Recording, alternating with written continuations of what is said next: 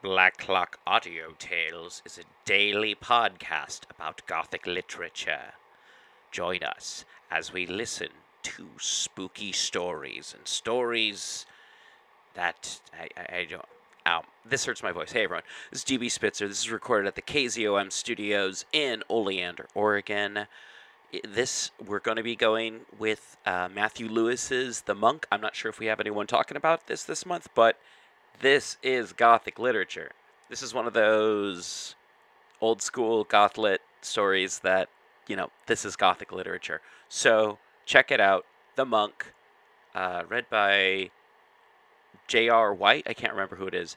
I just edited this and heard it a billion times. But anyway, thank you so much for listening. Black Clock Audio Tales, People's Guide to the Cthulhu Mythos, Radio Free Oleander, pgttcm.com.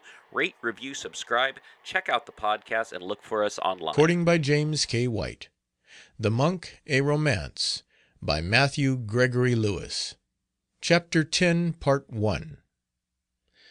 Oh, could I worship aught beneath the skies That earth hath seen or fancy could devise, Thine altar, sacred Liberty, should stand Built by no mercenary vulgar hand, With fragrant turf and flowers as wild and fair As ever dressed a bank or scented summer air. Cooper. His whole attention bent upon bringing to justice the assassins of his sister, Lorenzo little thought how severely his interest was suffering in another quarter. As was before mentioned, he returned not to Madrid till the evening of that day on which Antonia was buried. Signifying to the Grand Inquisitor the order of the Cardinal Duke, a ceremony not to be neglected when a member of the church was to be arrested publicly, communicating his design to his uncle and Don Ramirez, and assembling a troop of attendants sufficient to prevent opposition, furnished him with full occupation during the few hours preceding midnight. Consequently, he had no opportunity to inquire about his mistress, and was perfectly ignorant both of her death and her mother's. The Marquis was by no means out of danger. His delirium was gone, but had left him so much exhausted that the physicians declined pronouncing upon the consequences likely to ensue. As for Raymond himself, he wished for nothing more earnestly than to join Agnes in the grave. Existence was hateful to him, he saw nothing in the world deserving his attention, and he hoped to hear that Agnes was revenged and himself given over in the same moment. Followed by Raymond's ardent prayers for success, Lorenzo was at the gates of St. Clair a full hour before the time appointed by the mother St. Ursula. He was accompanied by his uncle, by Don Ramirez de Mello, and a party of chosen archers.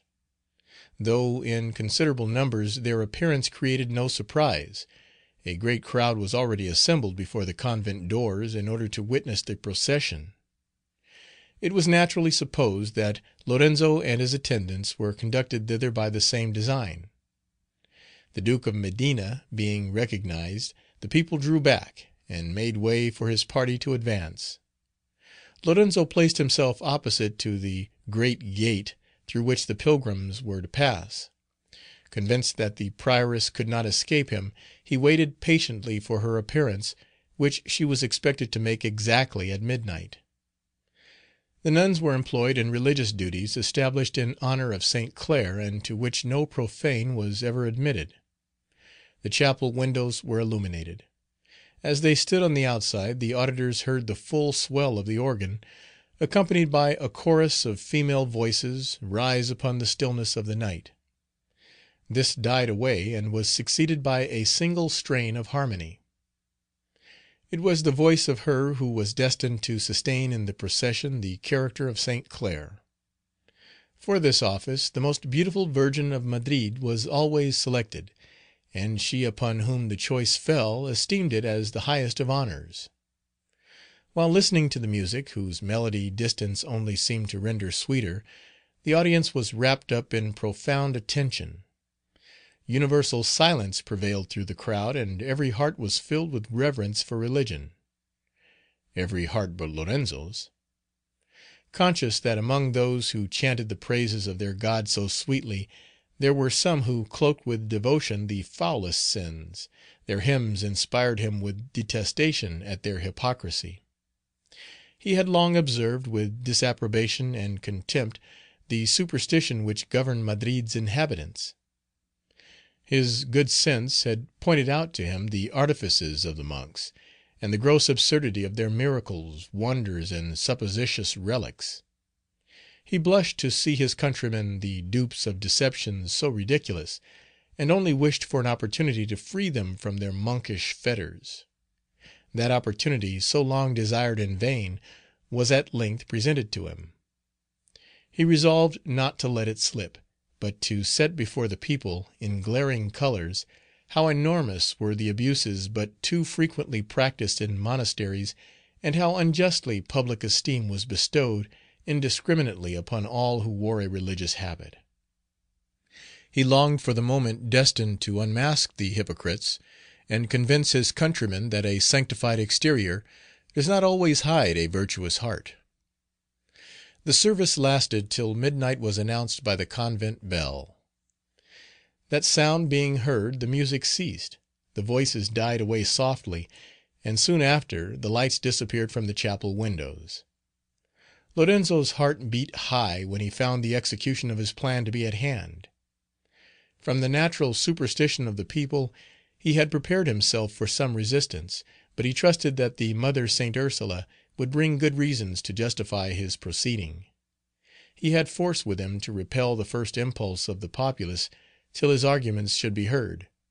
His only fear was lest the domina, suspecting his design, should have spirited away the nun on whose deposition everything depended. Unless the mother St. Ursula should be present, he could only accuse the prioress upon suspicion, and this reflection gave him some little apprehension for the success of his enterprise. The tranquillity which seemed to reign through the convent in some degree reassured him. Still he expected the moment eagerly when the presence of his ally should deprive him of the power of doubting. The Abbey of Capuchins was only separated from the convent by the garden and cemetery. The monks had been invited to assist at the pilgrimage. They now arrived, marching 2 by 2, with lighted torches in their hands, and chanting hymns in honor of St. Clair. Father Pablos was at their head, the abbot having excused himself from attending. The people made way for the holy train, and the friars placed themselves in ranks on either side of the great gates. A few minutes sufficed to arrange the order of the procession. This being settled, the convent doors were thrown open, and again the female chorus sounded in full melody. First appeared a band of choristers. As soon as they had passed, the monks fell in 2 by 2, and followed with steps slow and measured. Next came the novices. They bore no tapers, as did the professed, but moved on with eyes bent downwards, and seemed to be occupied by telling their beads. To them succeeded a young and lovely girl, who represented St. Lucia. She held a golden basin, in which were 2 eyes. Her own were covered by a velvet bandage, and she was conducted by another nun, habited as an angel. She was followed by St. Catherine, a palm branch in one hand, a flaming sword in the other. She was robed in white, and her brow was ornamented with a sparkling diadem.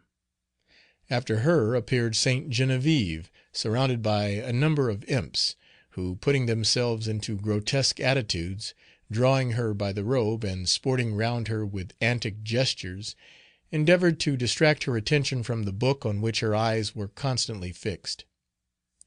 These merry devils greatly entertained the spectators, who testified their pleasure by repeated bursts of laughter. The prioress had been careful to select a nun whose disposition was naturally solemn and saturnine. She had every reason to be satisfied with her choice. The drolleries of the imps were entirely thrown away, and St. Genevieve moved on without discomposing a muscle. Each of these saints were separated from the other by a band of choristers, exalting her praise in their hymns, but declaring her to be very much inferior to St. Clair, the convent's avowed patroness. These having passed, a long train of nuns appeared, bearing, like the choristers, each a burning taper. Next came the relics of St. Clair, enclosed in vases equally precious for their materials and workmanship. But they attracted not Lorenzo's attention. The nun who bore the heart occupied him entirely. According to Theodore's description, he doubted not her being the mother St. Ursula. She seemed to look round with anxiety. As he stood foremost in the rank by which the procession passed, her eye caught Lorenzo's. A flush of joy overspread her till then pallid cheek. She turned to her companion eagerly. "We are safe," he heard her whisper. "'Tis her brother." His heart being now at ease, Lorenzo gazed with tranquillity upon the remainder of the show. Now appeared its most brilliant ornament. It was a machine fashioned like a throne, rich with jewels and dazzling with light. It rolled onwards upon concealed wheels, and was guided by several lovely children dressed as seraphs. The summit was covered with silver clouds, upon which reclined the most beautiful form that eyes ever witnessed. It was a damsel representing St. Clair. Her dress was of inestimable price, and round her head a wreath of diamonds formed an artificial glory. But all these ornaments yielded to the lustre of her charms. As she advanced, a murmur of delight ran through the crowd. Even Lorenzo confessed secretly that he never beheld more perfect beauty. And had not his heart been Antonia's, it must have fallen a sacrifice to this enchanting girl. As it was, he considered her only as a fine statue. She obtained from him no tribute save cold admiration, and when she had passed him, he thought of her no more. "Who is she?" asked a bystander in Lorenzo's hearing. "One whose beauty you must often have heard celebrated. Her name is Virginia de Villafranca. She is a pensioner of St. Clair's convent, a relation of the prioress, and has been selected with justice as the ornament of the procession." The throne moved onwards. It was followed by the prioress herself. She marched at the head of the remaining nuns with a devout and sanctified air, and closed the procession.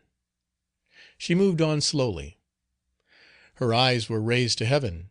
Her countenance, calm and tranquil, seemed abstracted from all sublunary things, and no feature betrayed her secret pride at displaying the pomp and opulence of her convent.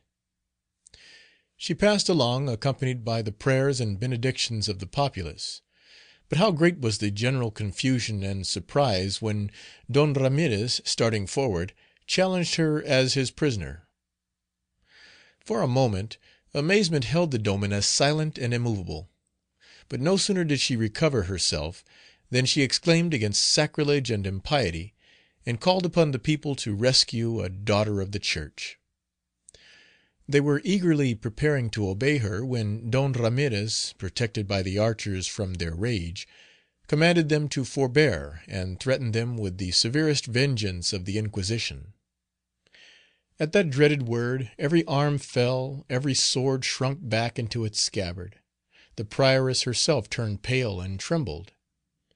The general silence convinced her that she had nothing to hope but from innocence, and she besought Don Ramirez in a faltering voice to inform her of what crime she was accused.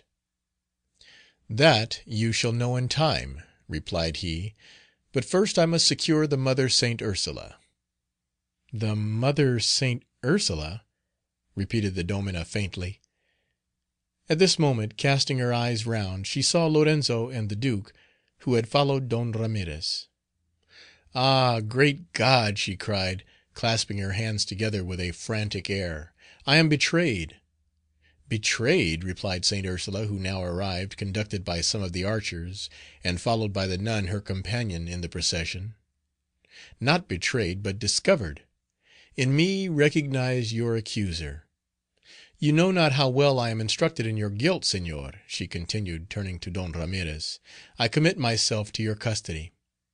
I charge the prioress of St. Clair with murder, and stake my life for the justice of my accusation."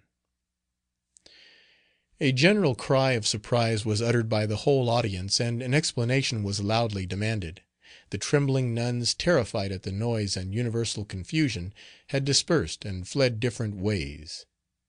Some regained the convent, others sought refuge in the dwellings of their relations, and many, only sensible of their present danger, and anxious to escape from the tumult, ran through the streets and wandered they knew not whither.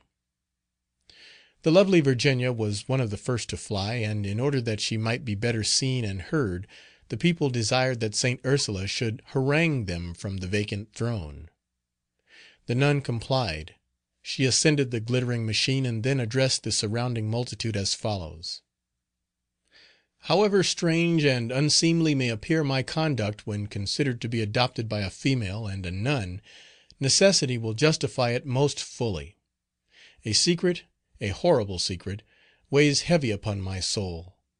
No rest can be mine till I have revealed it to the world, and satisfied that innocent blood which calls from the grave for vengeance.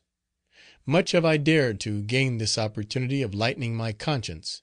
Had I failed in my attempt to reveal the crime, had the Domina but suspected that the mystery was known to me, my ruin was inevitable. Angels who watch unceasingly over those who deserve their favor have enabled me to escape detection. I am now at liberty to relate a tale whose circumstances will freeze every honest soul with horror. Mine is the task to rend the veil from hypocrisy, and show misguided parents to what dangers the woman is exposed, who falls under the sway of a monastic tyrant. Among the votaries of St. Clair, none was more lovely, none more gentle than Agnes de Medina. I knew her well. She entrusted to me every secret of her heart. I was her friend and confidant, and I loved her with sincere affection. Nor was I singular in my attachment. Her piety unfeigned, her willingness to oblige, and her angelic disposition, rendered her the darling of all that was estimable in the convent. The prioress herself, proud, scrupulous, and forbidding, could not refuse Agnes that tribute of approbation which she bestowed upon no one else. Every one has some fault, alas! Agnes had her weakness. She violated the laws of our order, and incurred the inveterate hate of the unforgiving Domina. St. Clair's rules are severe, but grown antiquated and neglected, many of late years have either been forgotten or changed by universal consent into milder punishments. The penance adjudged to the crime of Agnes was most cruel, most inhuman. The law had been long exploded. Alas! it still existed, and the revengeful prioress now determined to revive it. This law decreed that the offender should be plunged into a private dungeon, expressly constituted to hide from the world forever the victim of cruelty and tyrannic superstition. In this dreadful abode she was to lead a perpetual solitude, deprived of all society, and believed to be dead by those whom affection might have prompted to attempt her rescue. Thus was she to languish out the remainder of her days, with no other food than bread and water, and no other comfort than the free indulgence of her tears. The indignation created by this account was so violent as for some moments to interrupt St. Ursula's narrative. When the disturbance ceased, and silence again prevailed through the assembly, she continued her discourse, while at every word the Domina's countenance betrayed her increasing terrors. A council of the 12 elder nuns was called. I was of the number. The prioress, in exaggerated colors, described the offence of Agnes, and scrupled not to propose the revival of this almost forgotten law. To the shame of our sex be it spoken that, either so absolute was the Domina's will in the convent, or so much had disappointment, solitude, and self-denial hardened their hearts and soured their tempers, this barbarous proposal was assented to by 9 voices out of the 12. I was not one of the 9. Frequent opportunities had convinced me of the virtues of Agnes, and I loved and pitied her most sincerely. The mothers Bertha and Cornelia joined my party. We made the strongest opposition possible, and the Superior found herself compelled to change her intention. In spite of the majority in her favor, she feared to break with us openly. She knew that, supported by the Medina family, our forces would be too strong for her to cope with. And she also knew that, after being once imprisoned and supposed dead, should Agnes be discovered, her ruin would be inevitable. She therefore gave up her design, though with much reluctance. She demanded some days to reflect upon a mode of punishment which might be agreeable to the whole community, and she promised that as soon as her resolution was fixed, the same council should be again summoned. 2 days passed away. On the evening of the 3d it was announced that, on the next day, Agnes should be examined, and that according to her behavior on that occasion, her punishment should be either strengthened or mitigated. On the night preceding this examination I stole to the cell of Agnes, at an hour when I supposed the other nuns to be buried in sleep. I comforted her to the best of my power. I bade her take courage, told her to rely upon the support of her friends, and taught her certain signs, by which I might instruct her to answer the Domina's questions by an assent or negative. Conscious that her enemy would strive to confuse, embarrass, and daunt her, I feared her being ensnared into some confession prejudicial to her interest. Being anxious to keep my visit secret, I stayed with Agnes but a short time. I bade her not to let her spirits be cast down. I mingled my tears with those which streamed down her cheek, embraced her fondly, and was on the point of retiring when I heard the sound of steps approaching the cell. I started back.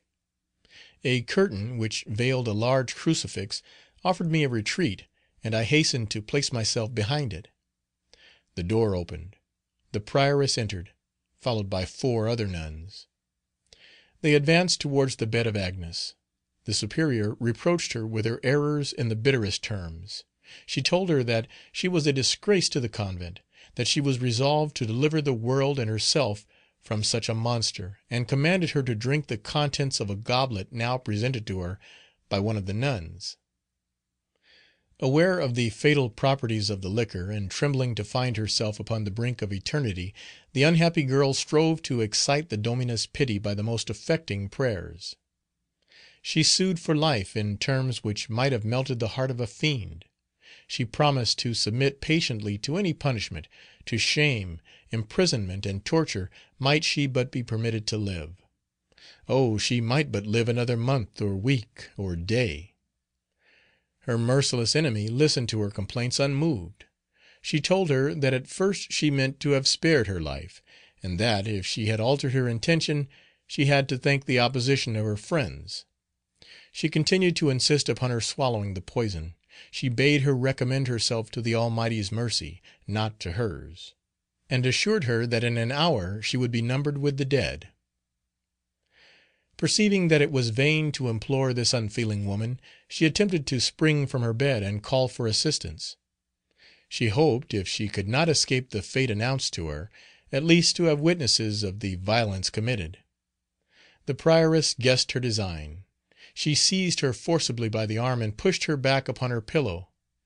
At the same time drawing a dagger and placing it at the breast of the unfortunate Agnes, she protested that if she uttered a single cry, or hesitated a single moment to drink the poison, she would pierce her heart that instant. Already half dead with fear, she could make no further resistance. The nun approached with the fatal goblet. The Domina obliged her to take it and swallow the contents. She drank, and the horrid deed was accomplished. The nuns then seated themselves round the bed. They answered her groans with reproaches. They interrupted with sarcasms the prayers in which she recommended her parting soul to mercy. They threatened her with heaven's vengeance and eternal perdition.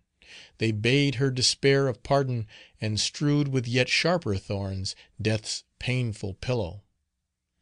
Such were the sufferings of this young unfortunate, till released by fate from the malice of her tormentors. She expired in horror of the past, in fears for the future, and her agonies were such as must have amply gratified the hate and vengeance of her enemies. As soon as her victim ceased to breathe, the Domina retired, and was followed by her accomplices. It was now that I ventured from my concealment. I dared not to assist my unhappy friend, aware that without preserving her, I should only have brought on myself this same destruction. Shocked and terrified beyond expression at this horrid scene, scarcely had I sufficient strength to regain my cell. As I reached the door of that of Agnes, I ventured to look towards the bed on which lay her lifeless body, once so lovely and so sweet. I breathed a prayer for her departed spirit, and vowed to revenge her death by the shame and punishment of her assassins. With danger and difficulty I have kept my oath. I unwarily dropped some words at the funeral of Agnes, while thrown off my guard by excessive grief, which alarmed the guilty conscience of the prioress. My every action was observed, my every step was traced. I was instantly surrounded by the Superior's spies. It was long before I could find means of conveying to the unhappy girl's relations an intimation of my secret. It was given out that Agnes had expired suddenly. This account was credited not only by her friends in Madrid, but even by those within the convent.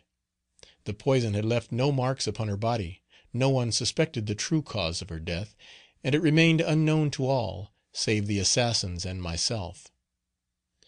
I have no more to say, for what I have already said I will answer with my life.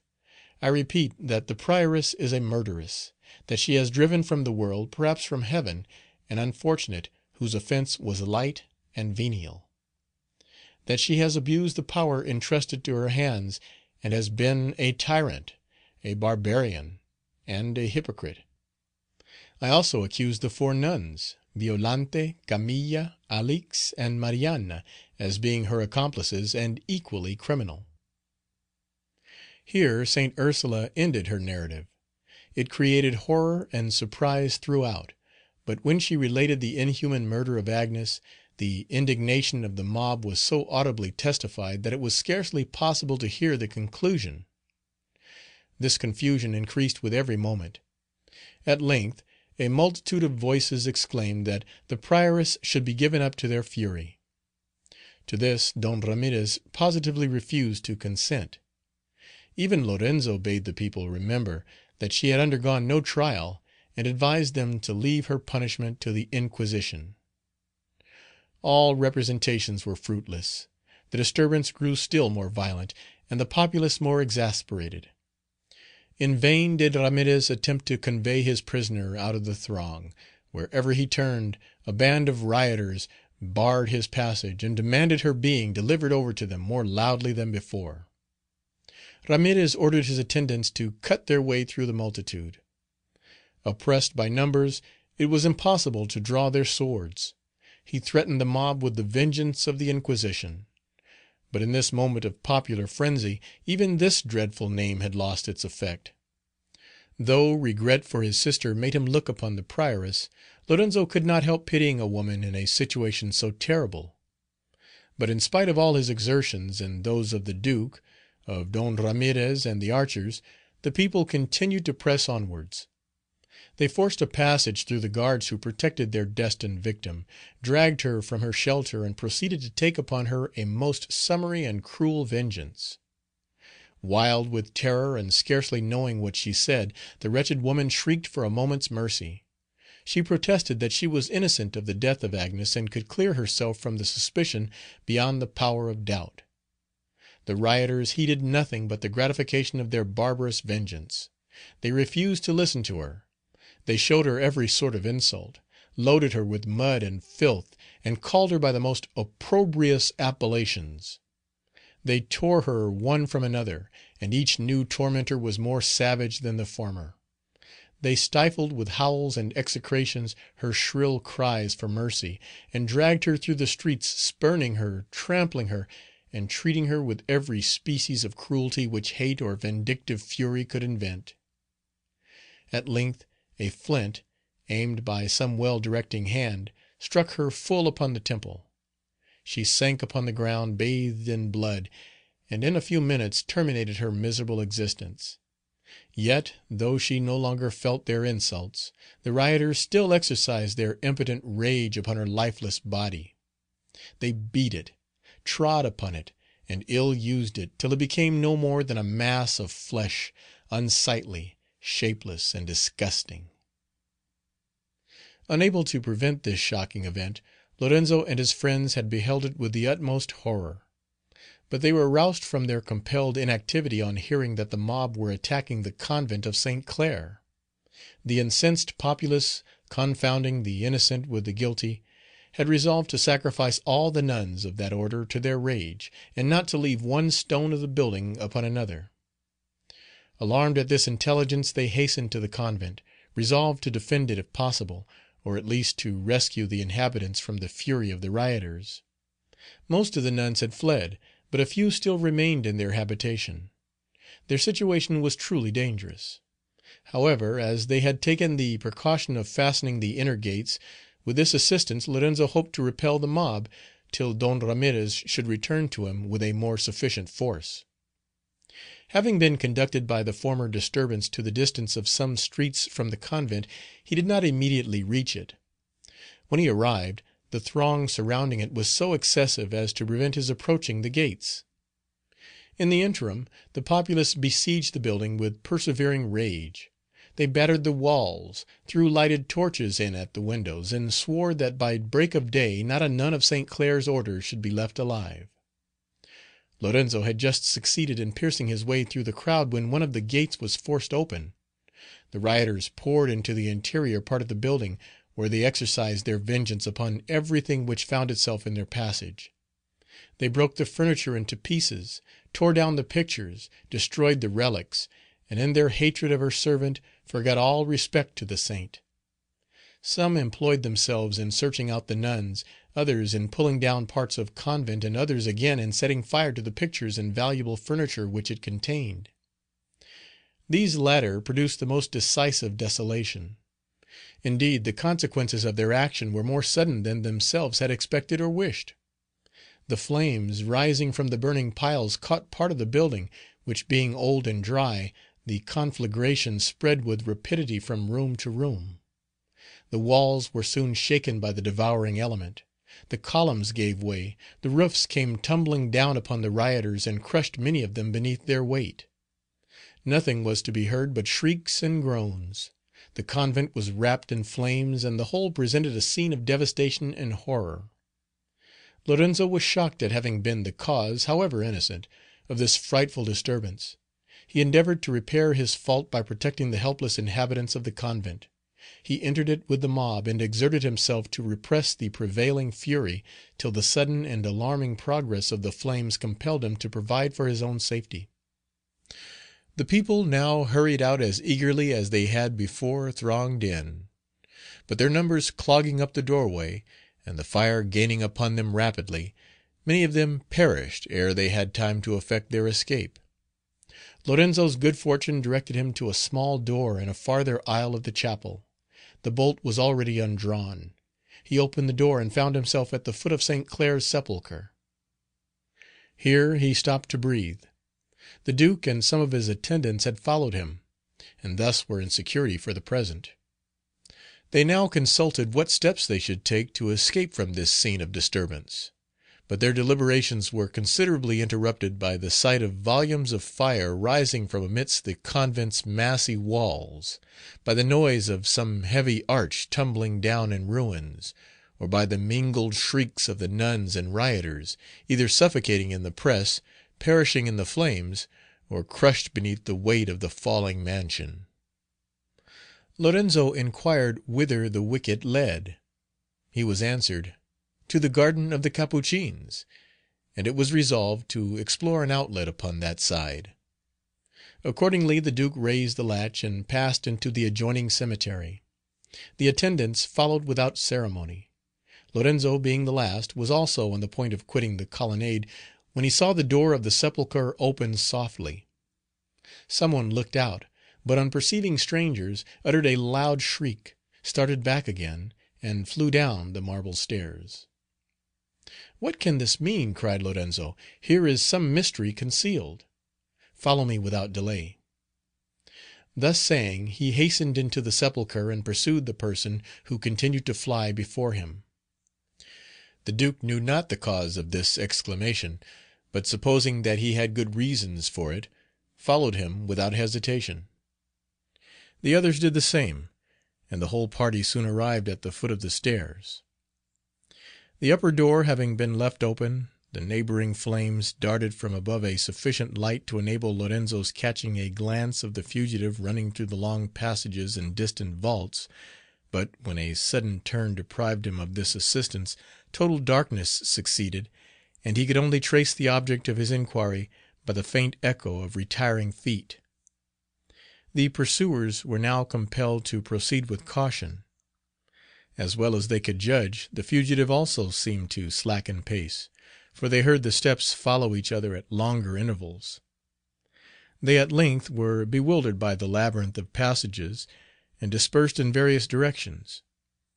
Carried away by his eagerness to clear up this mystery, and to penetrate into which he was impelled by a movement secret and unaccountable, Lorenzo heeded not this circumstance till he found himself in total solitude. The noise of footsteps had ceased, all was silent around, and no clue offered itself to guide him to the flying person. He stopped to reflect on the means most likely to aid his pursuit. He was persuaded that no common cause would have induced the fugitive to seek that dreary place at an hour so unusual.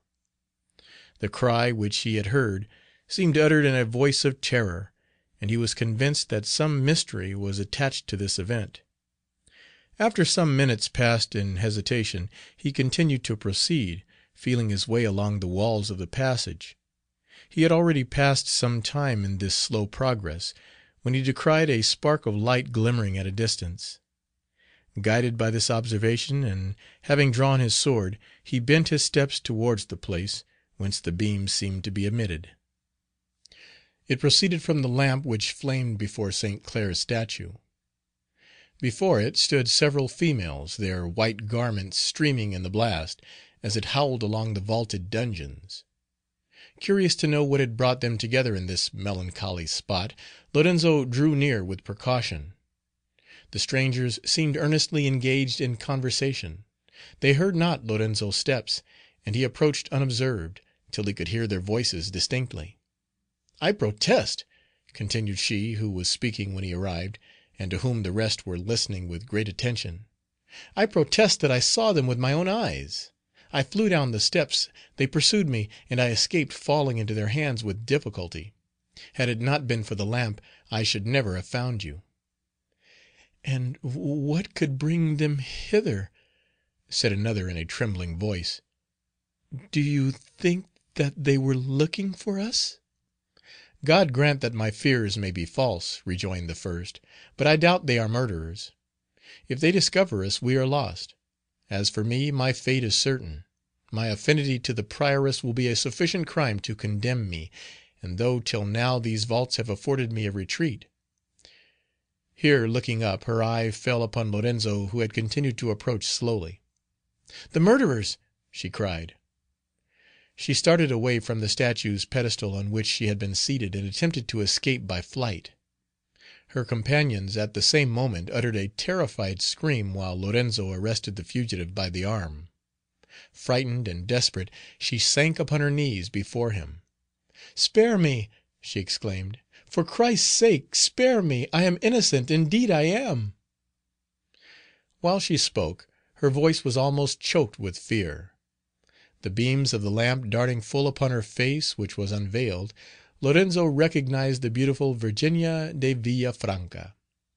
He hastened to raise her from the ground, and besought her to take courage.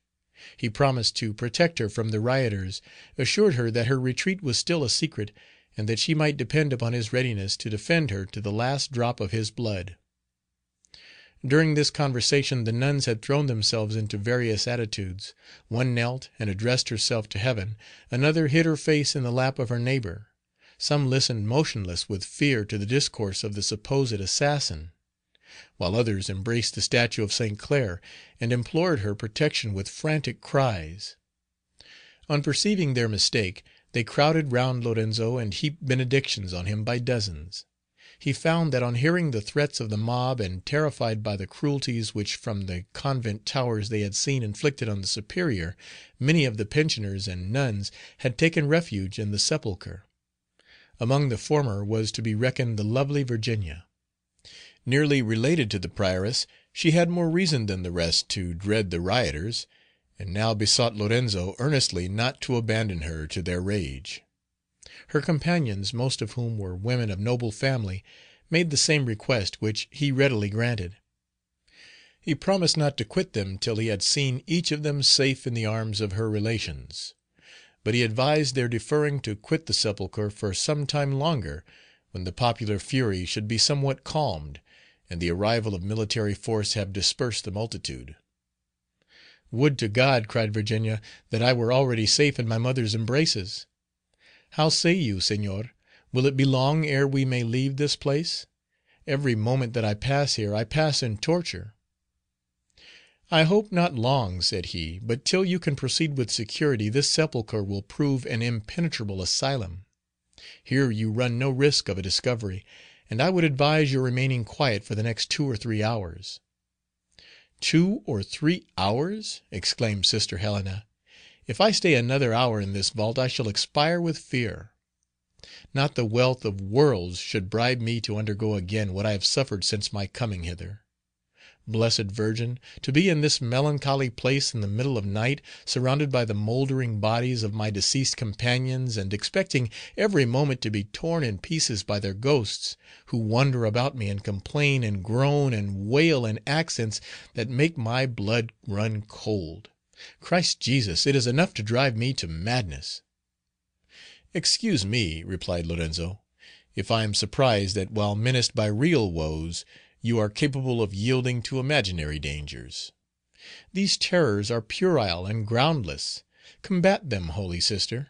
I have promised to guard you from the rioters, but against the attacks of superstition you must depend for protection upon yourself.